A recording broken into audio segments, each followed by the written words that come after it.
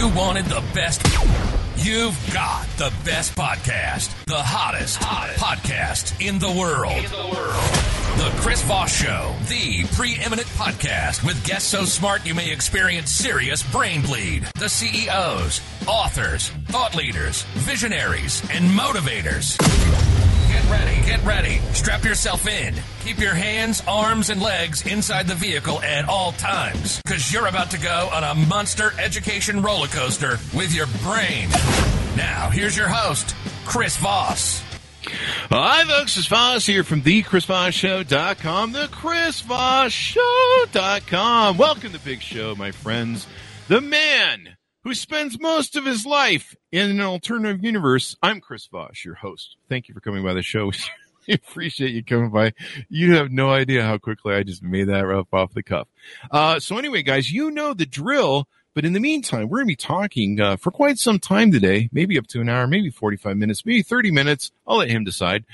We have a Wall Street warrior on the show, a warrior, my friend. So you're going to want to see that because, I don't know, maybe we'll hear about some awesome battles and his amazing new book. But in the meantime, refer the show to your family, friends, and relatives. Remember, the Chris Voss Show is the family that loves you but doesn't judge you. One of the best gifts you can give this holiday season is refer the Chris Voss Show to your family and friends because it's been giving for 13 years and will keep giving. The best gift in the world. Plus, you know, it stops those political fights over Christmas dinner. YouTube.com/Chris Voss, Goodreads.com/Chris Voss, LinkedIn, subscribe to the newsletter, the 130,000 group, all the crap we do on LinkedIn. It's huge since every other social media seems to be going out of business or being taken over by insane oligarchs. Today we have an amazing gentleman on the show. He's got his fingers in so many pies. We just can't count them, so we'll ask him. He is the author of a book that came out in 2021, The Way of the Wall Street Warrior. Conquer the corporate game using tips, tricks, and Smartcuts. David Liu is on the show with us today. He's going to be talking about his amazing book, and he is a 30-year veteran of Wall Street and Silicon Valley. He's an advisor, author, entrepreneur, investor, and philanthropist. He started his career on Wall Street at Goldman Sachs. You may have heard of them. And then joined Jefferies, where he rose from the entry level of analyst to the executive ranks of managing director and co-head of the digital media and internet investment banking group. He worked on over $15 billion worth of transactions for hundreds of companies, including Microsoft, Google, Yahoo, and Yelp. Clearly, you know, he didn't get to 20, so I'm not sure how successfully. I'm just teasing. We're just going on. He's a CEO and advisor and investor to multiple companies. Several reach multi-billion-dollar unicorn status, including internet brands WebMD. You may have heard of that, too. That's where I go to spend a half an hour figuring that I've been dead for 10 years. Mobility Wear, Figs, and Vobelay. I'm not sure I'm pronouncing that correct because I'm not French. Welcome to the show, David. How are you? Great. Thanks, Chris. Thanks for having me on your show. And let me correct that. Dave. It's Dave, not David. I'll get that right. My mother calls me David, but you can call me Dave. Yeah. Well, your mother's a wonderful person, so I'm just, I don't know. There's a joke there somewhere about me channeling her. But I'm not angry with you. She probably calls you David when she's angry with you, maybe like my mom. She uses all the letters in your name. Yeah, David Alexander. Yeah. She's like, David Alexander. And you're like, oh, crap. She found out what I did. So welcome to the show, Dave. Give us your plugs, your .coms, wherever you want people to start stalking you on the interwebs. Well, best way to reach me is just go to my website. It's www.lucrative.com. So it's a play on my last name, LIUCRATIVE.com. And you can find me there. You can find out all about me if you want to stalk me. And you can also send me an email there. I respond to all the pings I get there. There you go. I respond too to everything people send me, except for Snapchat, for the most obvious reasons. So you wrote this amazing book. It's won a lot of awards. It won Nonfiction Gold Winner Book Awards, bestseller on Amazon, hot new release in business finance. Give us what motivated you want to write this book? What was the thing that said, hey, put this in a book form? Yeah. So the simple answer to that is being a dad. So I have two boys. At the time, they were 9 and 12. And one of the things that I had the privilege of was I went to two of the top business schools in the world. And as I was rising up the corporate ranks, I had hundreds of hours of HR and leadership training. And I'll be honest with you, Chris, I didn't learn anything at those schools or in leadership training to actually help me scale the corporate ladder. And what you find in corporate America is that there's a lot of people that feel that the system is rigged against them, that there's a ceiling, if you will. For women, they call it the glass ceiling. And for Asian Americans, they call it the bamboo ceiling. Oh, really? And when you look at some of the data out there, for instance, for Asian Americans, is that Asian Americans are found to have the lowest rate of promotion within corporate America. Wow. And so given that backdrop, and given the fact that I never really learned a whole lot about how to play the corporate game at school, I decided to write down a lot of the things that helped me in my career, frankly, for my two boys. As I was getting older and, you kind of start to forget stuff, I started to realize that there were a lot of things that I did to negotiate my compensation, to get promoted, to make an impression in a meeting. There are a lot of things that I did that nobody ever taught me, that I kind of just learned the hard way, that I wanted to distill to my two boys. So I started to put together what I call this Lou manifesto, this family manifesto. And it was nothing more than really this document with a bunch of bullet points and tips and tricks that I used in my career. But during the pandemic, as I was kind of brushing it up, a friend of mine who is a best-selling author pinged me and said, hey, what are you up to? What's going on? Just the usual shoot the breeze kind of stuff. And I told him, I'm just brushing up this thing that I've been working on for my two boys for years. And he asked me to send him a copy just to take a look at it. I said, sure, knock yourself out. I sent it over to him. And he said, hey, man, this is good stuff. Like, this is stuff that they don't really teach you anywhere. And I think this could really help a lot of people if you were to turn this into a book. And at that point, I was like, nah, writing the books is a real pain. That's a lot of work. I'm not sure I want to do that. But after reflecting upon it for a while, I realized that I could actually use it as a way to give back to the community. I could not only share my secrets, if you will, with my boys, but also with the broader community at large. Anyone that frankly feels underrepresented or feels that the system is disadvantaged against them could pick up the tips and tricks that I wrote about. And then I could also use it as a vehicle to not only donate money to charities, but also raise awareness of certain charities that are important to me. So I pledged to give 100% of all the net royalties to me to charity. Wow. Awesome. And I used the book as a way to call awareness to several charities that may not have the branding of like an American Red Cross or Save the Children, but are charities that are really important to me. So I was able to, talk about some of the work that I've done with Smile Train, which is a charity that helps kids with clefts. I was born with 4 clefts, so it's very near and dear to my heart.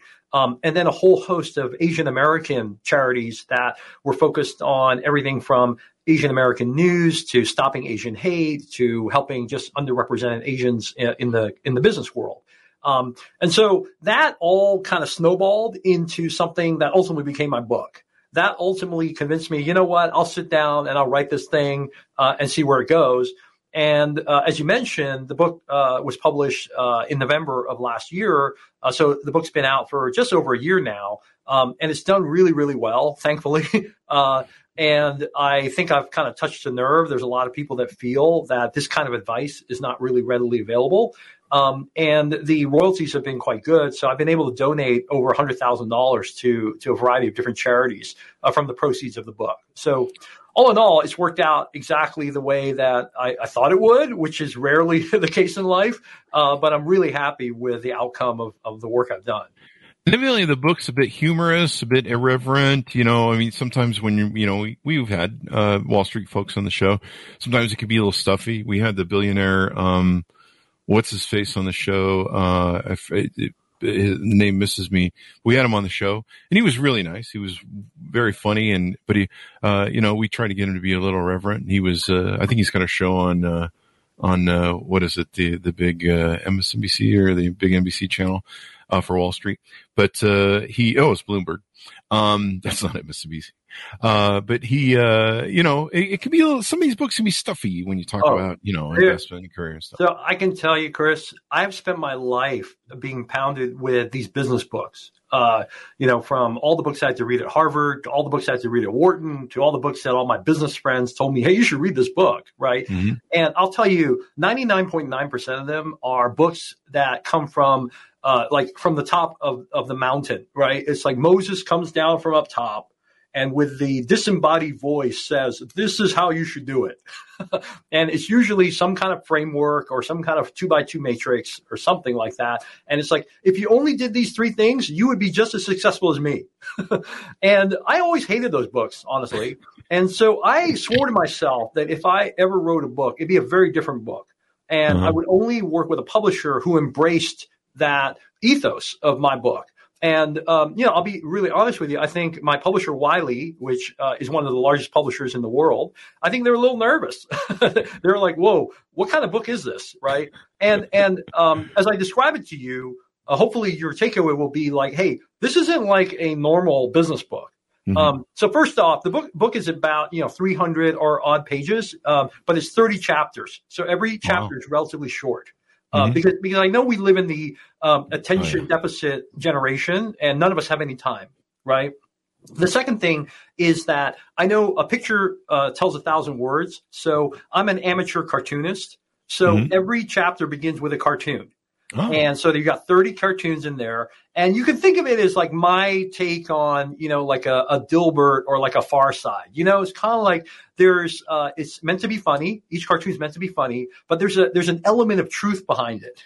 And thematically, each cartoon is relevant to the chapter that's about to come. And then every chapter ends with 3 or 4 key bullet points.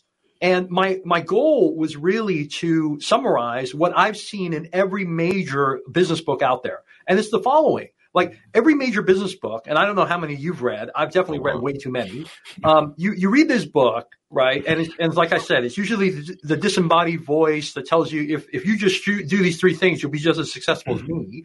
You read it, and it's like usually 300 pages. And then after you're done with it, you go like, I'm trying to remember what I learned from this thing. And most of the time, you can probably pick 2 or 3, maybe 4 key things out of the book, right? And just to validate my point, there are, these websites like Get Abstract and others that have grown super fast. And what they do is they charge a subscription fee for you to get a summary of a business book. And it doesn't matter how long that business book is, their summaries are usually under 1 page. Oh, really? So it shows you, So it shows you that the vast majority of business books you can summarize under 1 page. So taking that, my own empirical learnings as well as what the market's has shown, I tried to make sure that if I wrote a chapter and distilled it into a couple bullets, if there weren't at least 2 or 3 or 4 important bullet points or takeaways at the end of every chapter, then that didn't warrant a chapter. that warrants something a whole lot less. So what I tell people when they're thinking about potentially reading my book is the following, which is I don't want you to read the whole book. What I want you to do is look at each of the chapters. There's 30 of them, and read the cartoon and then go to the back and look at the key takeaways. That will take you at maximum 15 seconds. Okay. Maybe 20. All right. And if you think that the theme of the cartoon and the key takeaways are thematically something that you're interested in, then invest the time in reading the chapter. Otherwise, just skip it. Just move on. Right. And so my hope is that in this society where none of us have any time and we want the answer, right, and we want to be entertained, honestly, right, that I've created a format for a book that people find appealing. So that's why, again, my book's a little different than maybe this billionaire's book that you talked about and a whole host of other books that they tell you to read in business school. Yeah, like Peter Drucker, that's like the driest freaking read. I can pick him on him because you think he's gone. But Peter Drucker is like the driest freaking business read. It's like reading an encyclopedia on business or a dictionary on business. But yeah, there's good books out there. But I like the format you put there, and I call that the Harvey McCabe model because he really broke the model with his swim with the sharks and never ask a naked man for a shirt, or never take a naked man shirt that he offers you or something like that. But he wrote that model where it was these thin, really precise, really just the core knowledge that he shoveled at you, but they weren't long chapters. They were just little chapters. And so I did about half of that in my book.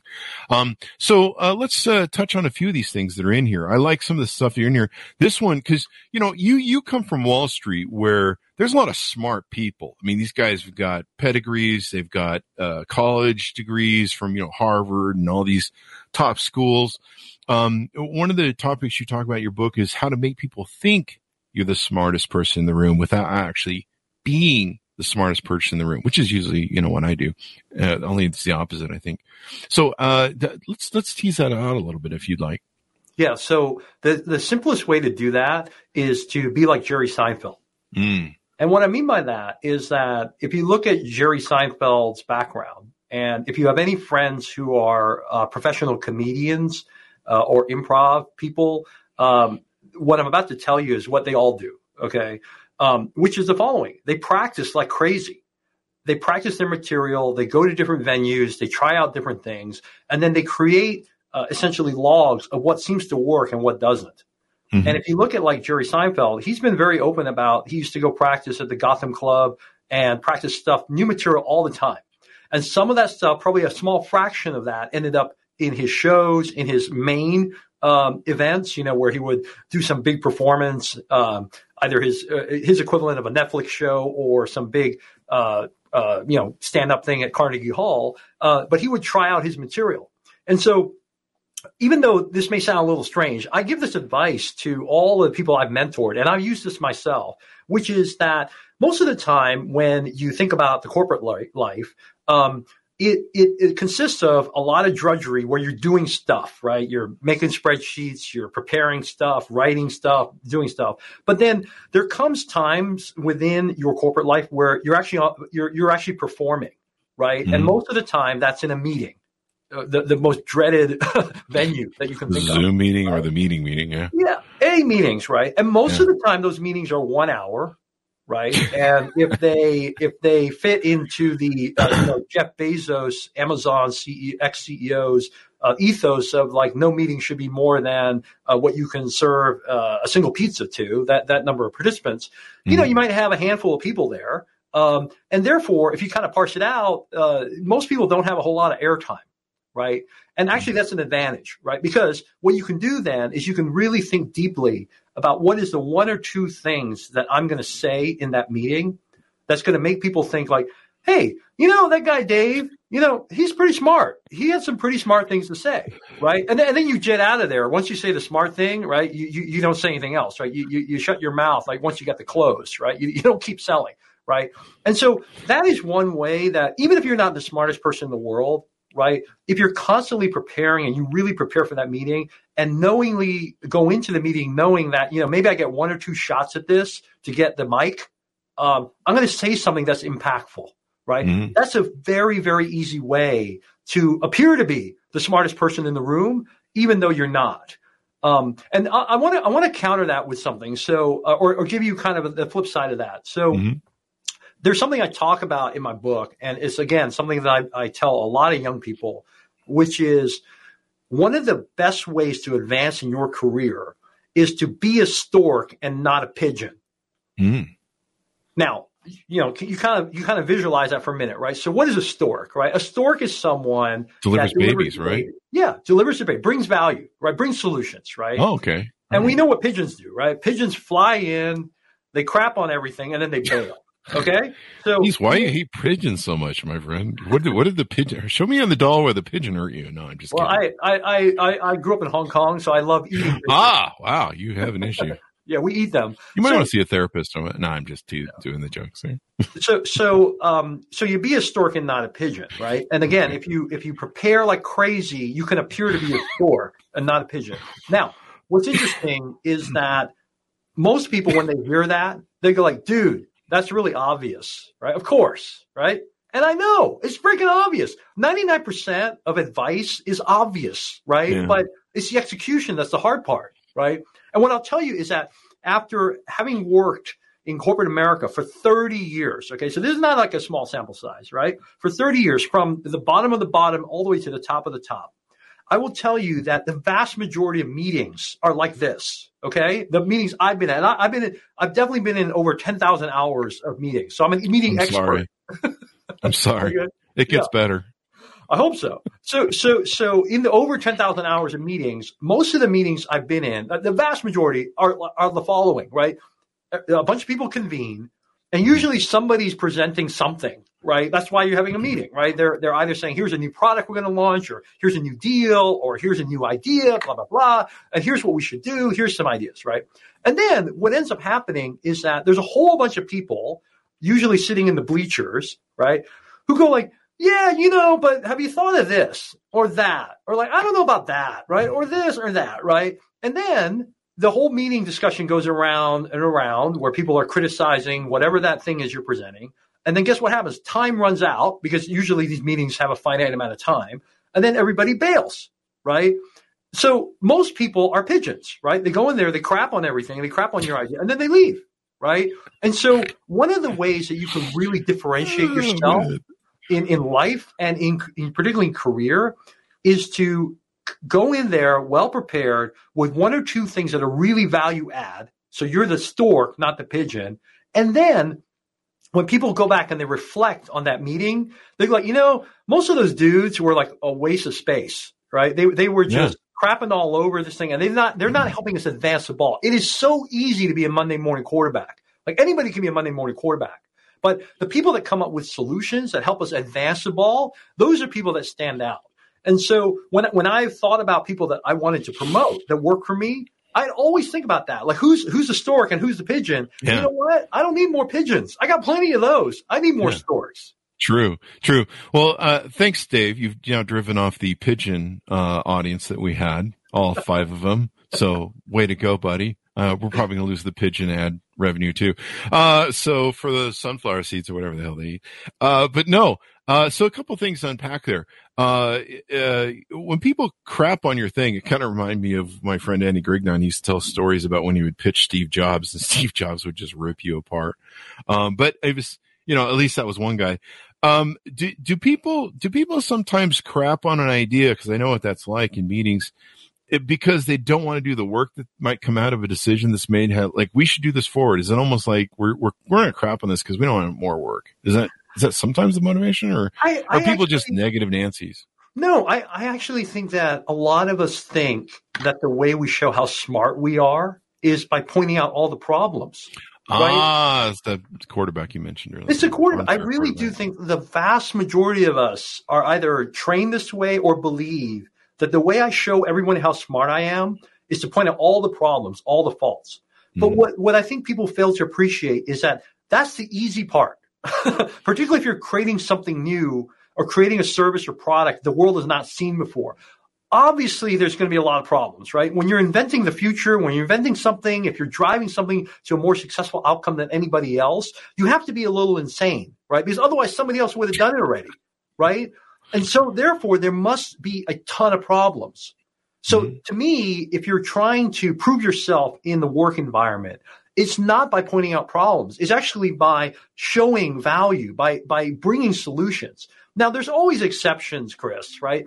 If you work in a business or in an entity where the main thrust of the entity is to protect the downside and not do anything new, okay, then yeah, being a pigeon is probably the DNA of the company, right? And I could argue that a lot of insurance companies are like that, right? They're about like, how do we mitigate our risk? How do we mitigate our losses, right? It's not about inventing some newfangled insurance product that we can sell to crypto bros, right? That's not our goal, right? Our goal is how do we reduce our losses on the things that we've underwritten. So maybe in those scenarios, it is fine to be a little bit of a pessimist and criticize everything and not necessarily bring ideas. But that's a very, very small minority. The vast majority of businesses are businesses designed to grow, because if you don't grow, you die.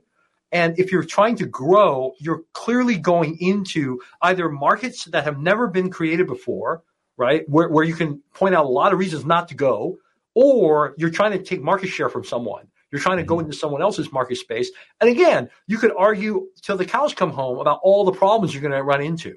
So that's why I think most people tend to Monday morning quarterback and criticize. I think it's more that they think that pointing out all the problems is the way you add value. And I would counter that. No, I think actually identifying the problems is not the hard part. The hard part is actually coming up with the solutions. Yeah.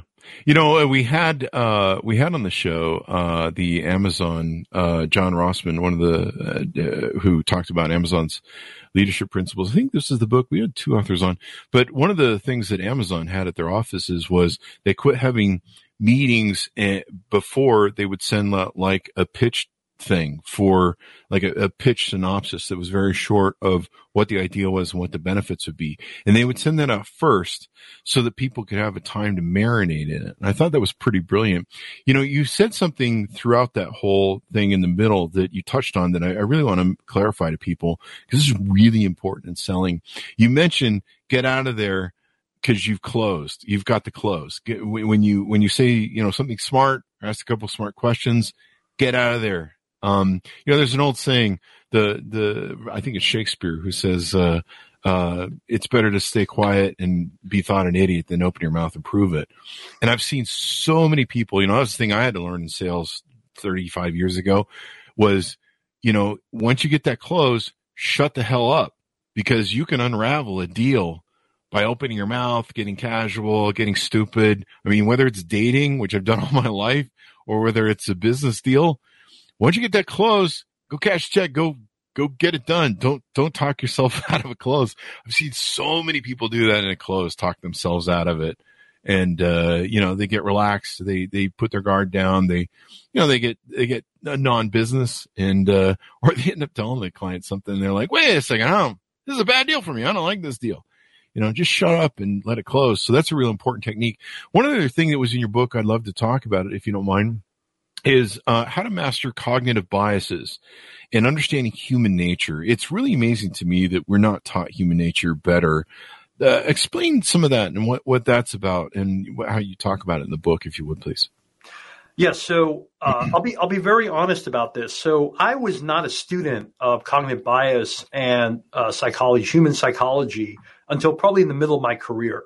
And I would say that I kind of wandered in the dark and got to a point where I was a classic middle manager. And I started to realize, you know, none of the Asian Americans here get promoted, and a bunch of them start off at the junior level and they never get past kind of middle management. And then I looked at a couple of the people that were my bosses and my boss's bosses. I'm like, I'm nothing like those guys, right? I'm really good at numbers. I'm really good at ticking and tying stuff, but I can't sell myself out of a paper bag. Like, I don't know how to build a relationship. Right? I never learned any of these things in school, right? Because I was a classic engineer and finance guy.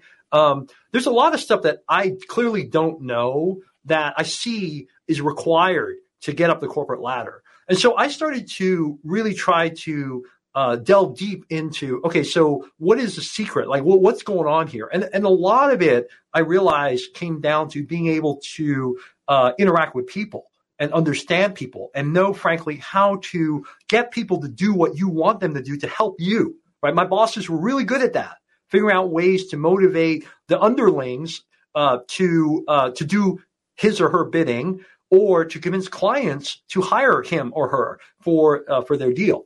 So I started to study all these books and all this research around human psychology and cognitive bias. And the simple fact of the matter is that this is an area that has been researched now for well over half a century. So, 50 odd years.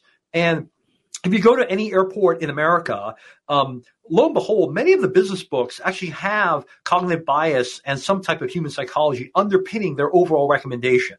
And these are books like Nudge by Richard Thaler, or Predictably Irrational by Dan Ariely, or Thinking Fast and Slow by Danny Kahneman. And when you start to read all these books, which I did, I absorbed all of them, you start to learn that there are inherent biases in the way that we act as human beings. And if you know what those biases are, then you can potentially use them to your advantage, right? So, for instance, there's a lot of research now around things like recency bias, and the fact that we tend to remember things that happened really recently versus the past. And to go further, there's a lot of research around how we kind of have two selves. We have the experiencing self and the remembering self, right?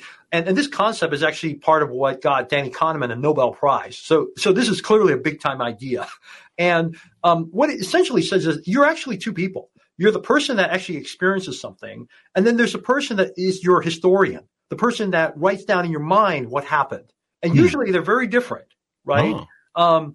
And so when you think about that, okay, so Dave, how does that help you in your career, right? A very simple way is that when you think about how to advance your portfolio so that people think of you in a positive light, people think about you when you come up for annual promotion or annual bonus. One of the key things to do is always make sure that the bad stuff that you've done, the bad stuff that's been said about you remains verbal. Whereas the good stuff is written down. Yeah, not in your annual review, right? Your file. The good stuff is written down. The good stuff is in your annual review. So obviously, when I was going up the corporate ladder, I wasn't perfect, contrary to what you might believe. And I made a ton of mistakes, right? I had some clients who were really mad about, I didn't get them, 500 million. I only got them 400 million, right? I kid you not. These are the kind of things that I had to deal with. But I always made sure that things ended on a positive note. So even if, let's say, the outcome wasn't like fantastic, I would make sure we had a great closing dinner. I would make sure that we'd have a great celebration. And then I would write a nice, long email or letter to the client and explain, how I thought about the deal and how I thought everything turned out. And obviously I try to put everything in a very positive light. And most of the time they respond, go, yeah, I know I was kind of upset about, not getting 500 million and you only got me 450, but you still got a good outcome for me. So I'm really happy. Right. And what I find is that, many years later, that's the only thing people remember. Yeah. Well, the only thing they remember is the email or the letter that you wrote at the very end. And so that's one very small example of how you leverage all this Nobel Prize winning research around the fact that we're really two selves, experiencing and the remembering self, and you use it to advance your career. So part of what I did in my book was I covered a lot of different tactics, everything from negotiating compensation, getting a deal through committee, making an impression in a meeting, all these kinds of things. And my structure is actually very simple. It's like, okay, here's what I think you should do, in your career. Here's what I did, right? And then here's a little bit of science that kind of backs up why what I did actually works. Mm-hmm. And so that's how I embed cognitive bias and human psychology in my book. And hopefully when people read it, they'll go like, okay, yeah, your example, Dave, that you gave to get paid more, that really won't work for me in my industry or with my boss. But I understand like the science behind why your tactic works. And maybe there's something I could do in my negotiation discussions that could help me, because I know that, in the compensation situation that, people are more risk averse than risk loving, right? Yeah. That it takes 2 times the amount of wins to offset 1 loss, right? That's another cognitive bias that I go into in my book when I talk about how to get compensated for your work. Yeah. That's brilliant. I love that idea of the closeout thing and leaving that impression. Is it also about not only being a historian and saying, this is how I see it, this is how it happened, but it's that feeling that you give people that locks in that memory? Absolutely. Because people remember the way they feel more than they remember the facts. Yeah. Right. And so it's really important to leverage that fact. You want to leverage the emotional element, and the emotional elements are really powerful. As we all know, the best way to sell is actually through emotion, because that's how you really differentiate yourself. Yeah, people buy on emotion. They don't buy. People buy on emotion, but even people hire on emotion. People promote on emotion. Wow. Like, emotion goes way beyond just selling a product. Emotion goes to the heart of selling yourself. And so when I counsel a lot of young people as to how to go up the corporate ladder, I have a thing I talk in my book about, which is about, kind of my ace up the sleeve when it comes to negotiation. So that's one thing that the business schools pound into you ad nauseum. Like, these are all the different tactics for negotiating, right? Because we all know in the business world, particularly as you get more senior, negotiation is really part of your job, right? And what I learned was that all these negotiation tricks that you learn at Harvard and other places, right, are very, very, perfect, right? They're like, you do X and they'll do Y, right? And then you have this thing called the BATNA, the best alternative to a negotiated agreement, blah, blah, blah, all this stuff, right? And look, I'm not trying to criticize that stuff because, to a certain extent, some of it works. Yeah. But my ace in the hole was always, always appealing to a sense of morality. And nobody ever taught me that anywhere. right? But the best deals I've ever negotiated for my clients and for myself come down to a very simple ask typically towards the end of the negotiation. And that is, Chris, you do what you think is fair. Just do what you think is fair, right? We've been pounding at each other for days, for weeks, for months, depending on the nature of the negotiation. And frankly, I'm just going to let you have the power. So you do what's fair, right? And what I found is that the vast majority of people fit into this first bucket, right? They love themselves, right? They want to be able to go to sleep at night, right? And they want to feel like I did the right thing because I'm actually in the good, right? So they love themselves, and most people have some sense of fairness, right? And so what I've found is that by appealing to that, usually you're able to get a little bit more of that last mile, right? You might not get all of it. It gives them that feeling of empowerment too. Yeah, it makes them say, look, I'm putting my destiny in your hands. You have the power. So you do what's fair, right? Now, I will also admit that there is a small percentage of people who are Lucifer. There's a small percentage of people who are like, awesome. Thank you for giving me that power. I'm still going to screw you. Right? And so part of the training, if you will, that we talked about earlier about trying to learn people, trying to get to know people, is that your job is to figure out, are you talking to the Almighty or are you talking to Lucifer? Right? That's the hard part. Right? That's usually what I'm doing on first dates. Exactly. Or he or she is doing the same thing to you. I think they figure out early on that I'm Lucifer, but chicks like that thing. You bring up a good point, the emotion and the closeout thing. And I really love this idea because it works in customer service as well. One of the things I used to do was I don't argue with people. So, we had a huge mortgage company for 20 years, a huge telemarketing department of hundreds of seats. And so in the early days, you would have people with the telemarketing, we always had strict rules of, hey, if somebody doesn't want us to call them, take them off the list. And so people get angry with the telemarketer and start chewing him out. Like, I want to talk to your manager. And if I was passing by, I was usually overseen by my vice president, but if I was passing by, they want to talk to the manager. And I just get on the phone with them and I'd be like, I understand that you don't want us to call you anymore. We're taking you off the list right now. We won't contact you. We certainly appreciate it. And sorry for bothering you. And they'd just be shocked. Because they'd be expecting me to argue, whatever thing. But we were all customer service based. One of the funny things was I would get these calls to my office, and sometimes the mortgage loan officer, usually was some idiot loan officer who's new, he would screw the deal up. They would want a 30-year mortgage. He'd give them a 15-year mortgage, whatever it was. But they were at closing, and they were pissed. Maybe it was the funds we had. Maybe it was, whatever it was. And so they would get on the phone with me, and the first thing out of my mouth was, how can we make you happy? What do we need to do here? Okay? No argument. I don't argue. And they try and argue. I understand you're angry, and we fucked up. How do I make you happy? Do I need to give you $3,000 back, $1,000 back? I think the most I ever gave back was $5,000. We wiped the whole fucking commission. I did that a couple times. And, they would have blasted me. You're a piece of whatever, you're this, that, or the most ugliest shit. And, I get done. I'd be like, okay, I gave you your money back. I gave you, we did something to fix it for you. We went and fixed it to a 15-year, whatever. And, I'd be like, yeah, they're never coming back. That person, they laid so much hate on me. I really don't want them to come back. But they said some pretty ugly things during the negotiations. But in the end, I just went straight for it. And in the end, I went, okay, we're making you happy. And I don't know whether they're happy at the end. But you know what was funny? Those guys would always come back to me. And they would sit there and I would be playing the history in my head going, I'm a fucking piece of shit. And they would be like, Chris, you were so wonderful. We really love doing business with your company. You did screw that one thing up, but you fixed it. And we would make so much money year after year with those guys coming back. Sometimes they were investors, so they would do multiple properties with us. And all it took was that one time. And I was always surprised because they would always come back. And I'd be like, I'm not really sure I want your money again, but I am a whore, so I'll take it.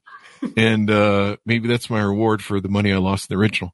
But it was so amazing. But it was that feeling, that they got from the ending that, like, this guy gave a shit. And that customer service element that we're missing in so much business today. So that's your your example actually leverages two of the very classic biases, right? One is the recency bias, right? So, the way you end is way more important than the way you begin, right? Uh-huh. Particularly in a relationship. So the way is not so much like how it began, but like how did it end? Like how did you reach that?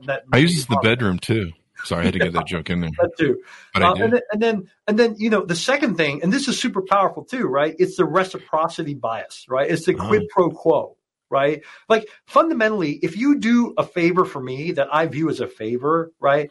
I feel a sense of obligation to reciprocate. Yeah. Right. And it's just nature. If you think about it, it's like evolutionary biology, right? Like that's how human species like started to work with each other and figure out how to like team up, right? Because if you think about it, if we were all cavemen and we all like, okay, what's in it for me? Like, why should I help you fight that saber tooth, right? I could get killed, right? Yeah.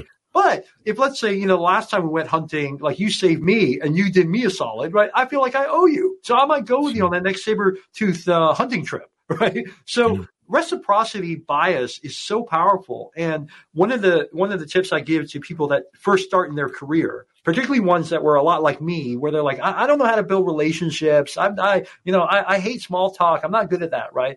I just tell them, look, the best way to build relationships with people, do them a lot of favors. Yeah. Just go out of your way. If they ask for help them. Right. Yeah. Actually, by doing good, you're actually being greedy. Right. You're helping yourself out because they will come back and they will help you.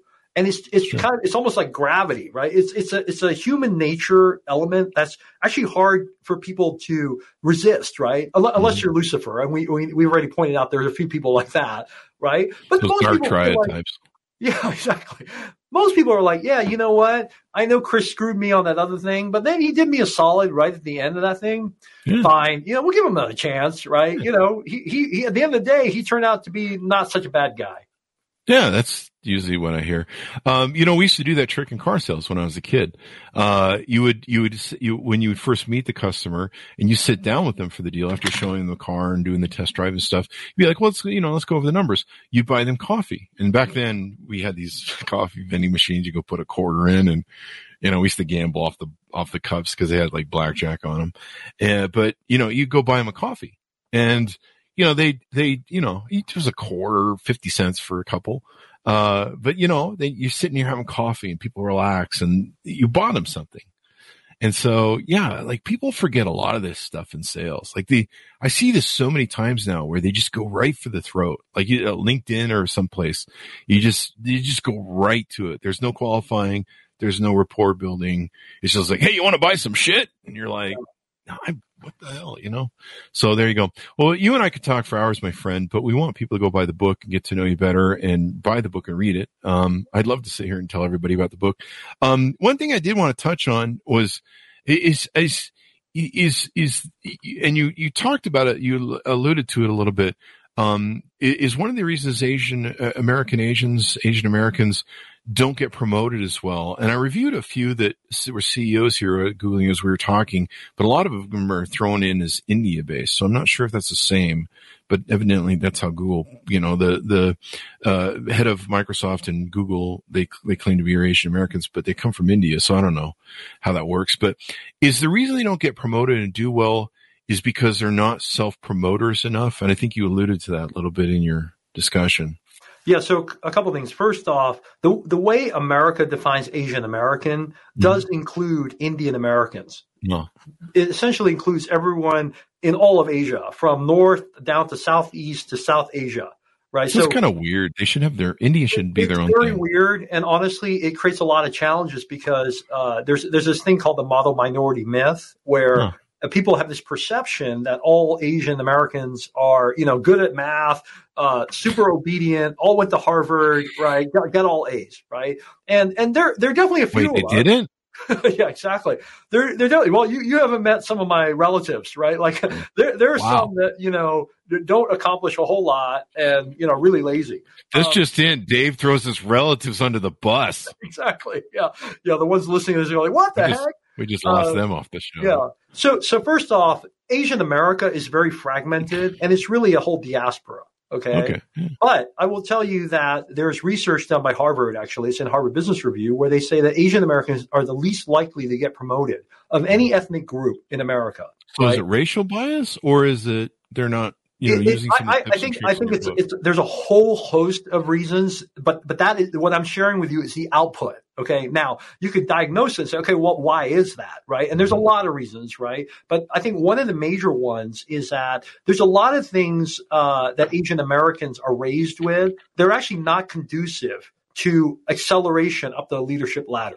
And I'll just give you one example. Okay. And again, I keep using Harvard, and it's not just because they're my alma mater, but, they've done a lot of research in this area.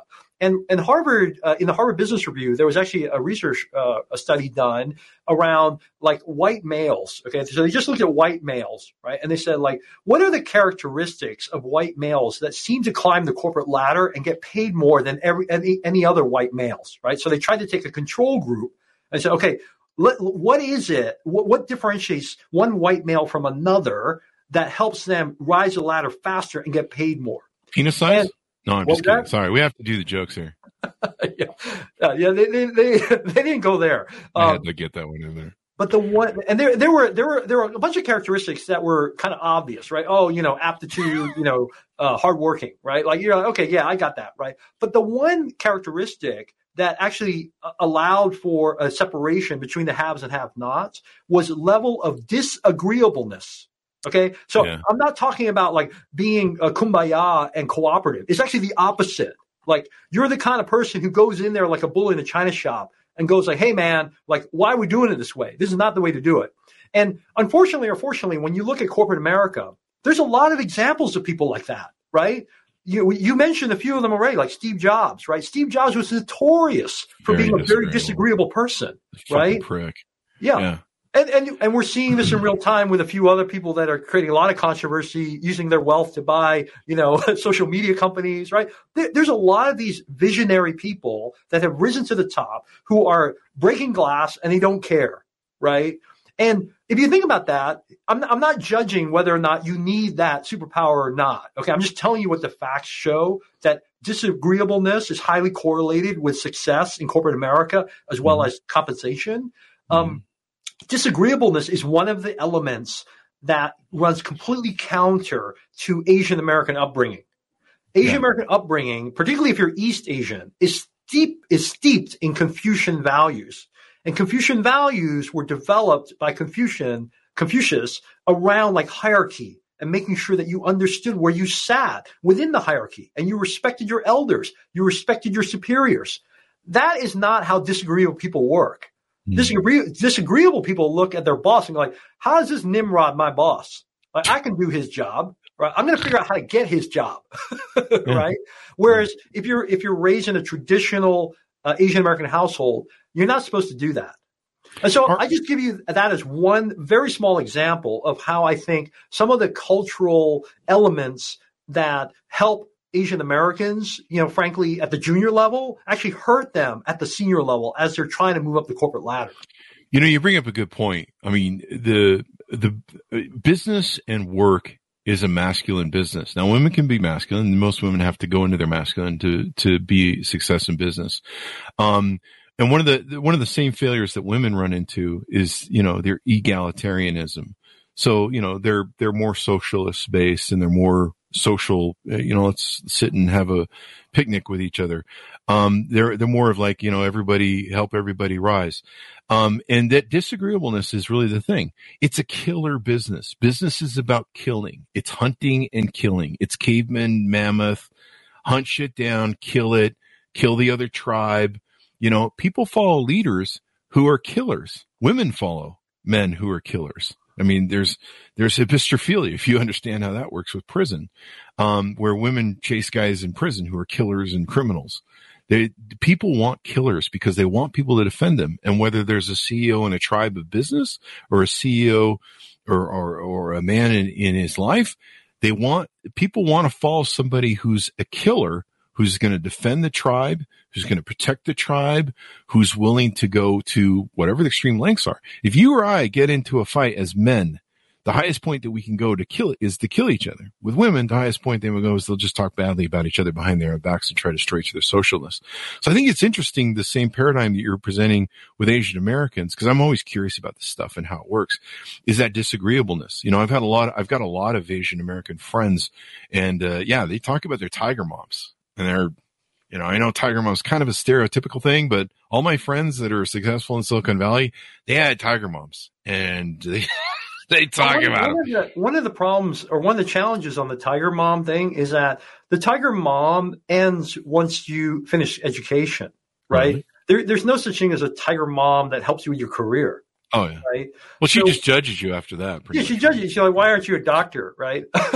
But, the reality is that you kind of want to have that killer instinct continue. Actually, it's more important once you reach the corporate world than it is in education. And let me tell you why. Like, if it's not obvious to your audience or to people in general, is that as you go up the corporate ladder, the power and the compensation grow exponentially.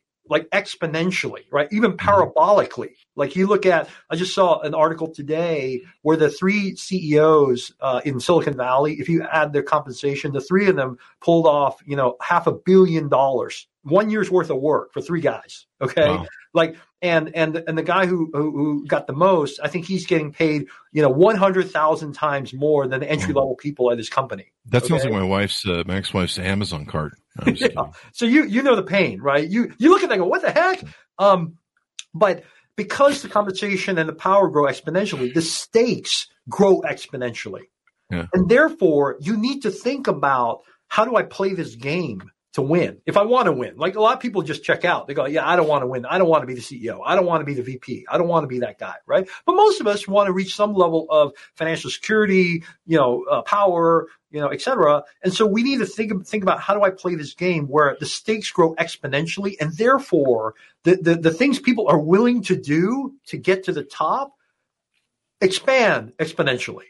Yeah. And that's why I think this notion of having some type of killer instinct, having an inner tiger, if you will, is actually really important as you move up the corporate ladder. It doesn't matter so much in college. It doesn't matter, frankly, at the junior level, but it matters a lot if you want to go up to the top. If you really understand human nature, and that's why I'm glad you touched on or talked about in the book. I'm not sure how much you put in the book, but, if you study the dark triad traits of human beings, especially men, and why we're built the way we are and why we succeed as masters of business, it's really interesting if you study that. So I'll just put that out there. If someone can Google dark triad. I wouldn't advise becoming a outright narcissist, but you can definitely play on those attributes. So let me ask you this. I read, this is like 30 years ago, I read this in Harvard Business Review, that one of the other challenge that women had, not just the disagreeableness issue, but they don't tribe up well. And they tend to slice and dice each other and sabotage each other, just like they do with mates. And so that's one of the reasons they were struggling at the time to break through the ceiling. You've seen women get really good at it, and there's a lot of women that are very successful nowadays because they've learned to tribe up with men and play the tribe game. Are Asian Americans good at that, the tribal thing? Because what they basically researched was that in a lot of times in a corporation, the tribe moves up to the top and eventually achieves the top. The men help each other get to the top, and it's like a woolly mammoth battle. So are Asian Americans good at that tribalism? I think they are, but I'm not sure it's any better than any other ethnic group. I think one of the overall challenges with creating like a tribe within a company. So I'm not talking about external, I think actually that's my usual recommendation. I recommend people create tribes outside of companies, because then you're not in competition with your other tribe members. Yeah. And so one of the challenges is that if you are in a tribe within a company, the best tribe is actually for you to tribe up. Yeah. Where your tribe includes your boss and your boss's boss. Yeah. Right? That's why whenever women and people of color come to me and ask me for advice, I say the first thing, look for someone that's the same gender and ethnicity as you in your company, hopefully more senior than you, because they have gone through a lot of the landmines and politicking and gaming that you will have to learn the hard way. But they can, if they see in you maybe a younger version of themselves, maybe a mentee, then they might be willing to help you. right? So I think if you tribe up, and I do see this in a lot of companies, if you tribe up based on gender or ethnicity, I think that can be really effective if you tribe up. Where I haven't seen it be, frankly, that effective is when you tribe with peers. Because corporate America is, spoiler alert, it's a pyramid, right? We don't have the same number of CEOs as we have number of junior people, right? As you go up the corporate ladder, the number of seats declines, right? And guess what? At some point, you may be effectively vying for a position that other members of your tribe are vying for. And unfortunately, given all the bias in the existing system, right? If you're a woman or if you're a person of color, there's a lot of bias against you. Whether you want to admit it or not, there's a ton, right? That's why we have things like ceilings, like glass ceiling, bamboo ceiling, some of these terms, right? So where I have seen a little bit of what you're alluding to as it relates to some women, and this is purely anecdotal, not scientific. I don't have any data on this, but I have seen a little bit of, fragmentation of the tribe when there is a view among the same gender or same ethnic group that there's only one seat available for people of our color or one seat available for my gender, and you're in competition with me. Yeah. That's where I've seen the fragmentation. And I think I'm glad you clarified that, because that's one of the things I talked about, but I've never really thought, it just makes sense. I just call it the general tribe, but yeah. That's why tribing, I think, is good. In an ideal world, you tribe up. Yeah, because if you help that guy above you, when he hits the pinnacle, he's going to call you, and then you're second in line or everything. You see that in presidential things where, people will play, well, I'll take second place, and, they get that call. I've seen it firsthand in all my corporations, and with women, the thing that the sabotage element, comes into play. Like I'll have an open office, and, Margaret comes in and starts telling me about Betty and how awful Betty is. And then, Betty comes in and starts telling me how Margaret is. And then, Betty starts coming in and telling me how bad Krista is. And it's just like you're just like, do you understand what's going on? And what we see, you've got to tribe up. You can't be seen as the person who's undercutting everybody, because we know who you are. If you're the shit talker, we know who you are. So you've got to use different elements. And I think I can't think of any examples, but I know there's a lot of women who've become very successful in business because they've learned to play the tribal man game, and they've learned to build alliances with men and move up. So I think that's important. Let me ask you this, because this really is something I think about and I'm curious about. The culture of like Japanese, and I believe it's the same in Korean people, is very different than U.S. culture, and they're very mannered. They're very orderly. There's the apologetic nature that they have, where they, apologize. You saw like the Fukushima, nuclear meltdown. You saw the apologies. They have a really, just to me, it's a better culture. But they apologize. They take accountability. They're more pleasing. They're more pleasant people. At least that's what my perception. Is that maybe a detriment to them when they're trying to rise up in American corporate, political ladders of, the corporate world? So a couple comments on that. First off is that I generally hate to make generalizations about a country, because for every Korean or Japanese that you just mentioned with that characteristic, I know someone personally completely the opposite, but I get what you're saying. Okay. I will say in general, just like what I said earlier about the deferential nature of Asian Americans towards hierarchy and seniority, right? Age, like you don't talk back to your parents, right? Like these general values are embedded in Confucian values, of which the Eastern Asian cultures, Chinese, Japanese, Korean, they have a lot of that embedded in the culture, right? And like I said earlier, I definitely think that is a superpower at the junior level, because who wouldn't want a bunch of junior people that are very deferential, that work really hard, that don't question my authority or my judgment, because frankly, I don't want to spend a whole lot of time justifying myself to a bunch of junior people, right? Yeah. Like those characteristics help you and are a superpower at the junior level, but become a liability as you move up the corporate ladder. because it's not just disagreeableness that is a feature, if you will, of a lot of people that have risen to the top. But, there are elements of leadership that we're always looking for. And most of the time, leadership is not synonymous with being a follower, with doing whatever your boss says. It is, yeah. It's leadership is about having an idea, right? Having a vision that other people might not necessarily have, but convincing others that this is the way to go. That right? Or beating the shit out of them with a stick and then disagreeableness, and you win. Yeah. You don't use violence, right? Well, don't physically use violence. Yeah. I mean, unless you have to, but that's my policy. No, I'm just kidding. Don't do that, people. Those are jokes. Yeah. Those are jokes. Don't write me. So I think you're right. There are elements of the East Asian culture that are really helpful. But one thing I want to be really clear on, and again, I'm kind of Captain Obvious on this, but sometimes I think it's worth saying, right? The people that are here in America, like me and my family that came here, right? We self-selected into the American way of life, right? We're the ones, my ancestors and my family are the ones who decided, I want to be American. Right. Yeah, I don't want to live in China. I don't want to grow up in China. Like I don't want to be in an environment where that is the culture. Right. The Chinese culture is very different from the American culture. Right. So many of the characteristics that you see in America among Asian Americans are a blend of the two. But I always want to emphasize to people that may not be as attuned to Asian Americans is you have to remember, like, my parents and my parents' parents and my parents' parents' parents, we self-selected to come here because we wanted the American way of life. We wanted the American way of doing business. We didn't want to do things the way they did back in the homeland. Because are you sure you guys just didn't want Big Macs? I mean, I'm sorry. When I was younger, until I realized what you're really putting in your body. Yeah, no kidding, man. Ugh. Frank and me. So this has been a great discussion. You've enlightened me on a lot of things, Dave, and helped kind of firm up some of my minds on some things. I like what you talked about with the team moving up. I've always just kind of thrown it as a general team or tribing up.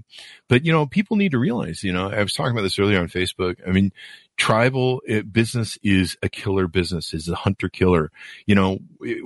Our company is looking, if we're IBM, we're looking to put HP out of business. Fuck those guys. We're going to kill them. And it's not, official killer stuff, but we are. People are going to get hurt. Steve Jobs hurt people in Silicon Valley when he created that secret monopoly ban where he wouldn't let people, they put a salary cap in and they wouldn't, hire other people from other shops. That was evil as shit. That destroyed people's lives, probably had an effect on marriages, probably had an effect on a lot of people's lives. It was pretty evil. That's killer shit.